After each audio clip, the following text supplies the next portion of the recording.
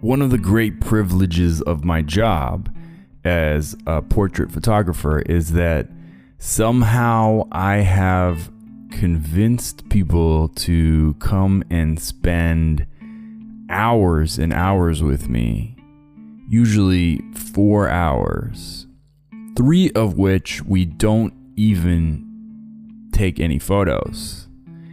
And the nature of the people that my signature portrait experience, which is called Heart Shots, attracts are usually really epic, brilliant, heart-centered people.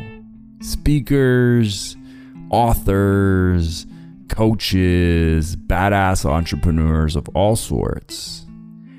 And sometimes I almost believe that this whole photography thing is a scam, and mostly I just wanted to hang out with epic humans and pick their brains, because that's what ends up happening. And I can't tell you how much I learn and grow from these conversations. You got to imagine, these are like humans who probably have spent tens of thousands, if not hundreds of thousands of dollars a year on improving their lives, their knowledge, their everything you can imagine. And they tour all over the world, and not only do they know amazing things, but they're usually teachers and coaches and instructors and speakers and authors, so they need to be able to synthesize their insights in a way that's easy to digest. So, all this to say, recently I sat down with a lovely human who goes by the name of Pam Ross. And she very casually at the end of our shoot, I had a blast with her, by the way, but very casually just dropped this nugget on me. And I think maybe I prompted her by asking her, like, what do you know? And she said, here's a cool thought experiment I like to play. I like asking people. So the traditional question is, if you had 2 weeks to live, what would you do? And her take, Pam's take on the question is so epic. Her take is, if you had 2 weeks left to live and you could not change a single thing in your schedule, how would you be? How would you be? Big difference. That not being able to remove anything from your schedule part is really important, because most people are like, I'd quit my job, I take all the money I have saved or all the money I have available, credit card, Visa, whatever, and just go bananas. Just whatever I want to do, wherever I want to go, I would just give up on all this stuff and just go do it. I have 2 weeks to live. But her thought experiment doesn't allow you to do that. So then your brain goes to, okay, I have to do all the same things, all my appointments, all my meetings, all my outings. So what would change?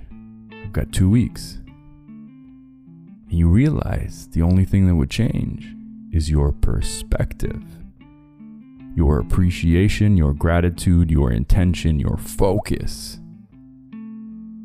You know, you want to take it all in. You want to be full and whole and sincere in every interaction. That's not to say you're going to be nice to everyone. Maybe you want to tell some people some hard truth. I don't know. But it just made me think, so then why don't I go do that right now? Why don't I be that right now?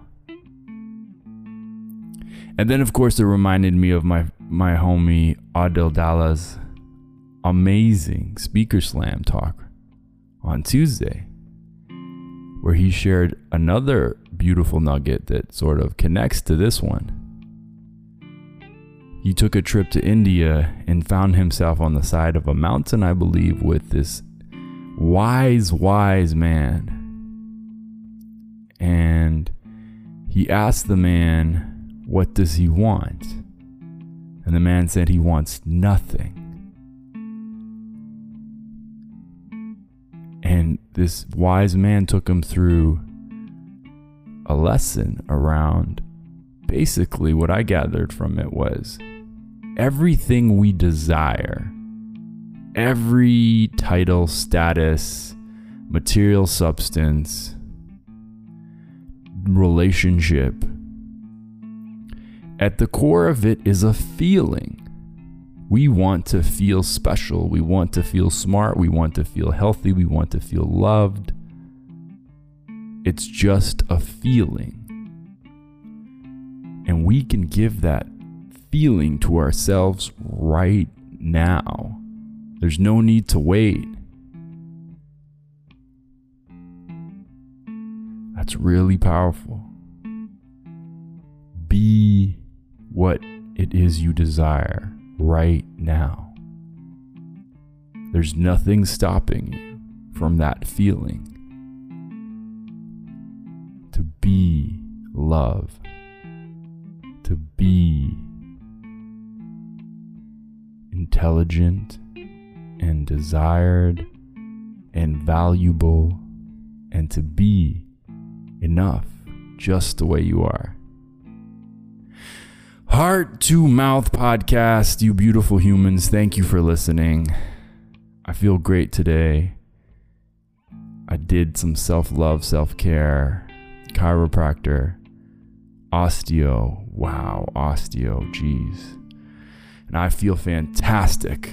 So with that, I'm going to go do my second shift of the day and get some editing done. I love y'all. I don't remember what number podcast that this is, but really it doesn't matter all that much. I'm on my path to 365 days in a row, coming at ya soon-ish. I love y'all. We'll see you tomorrow.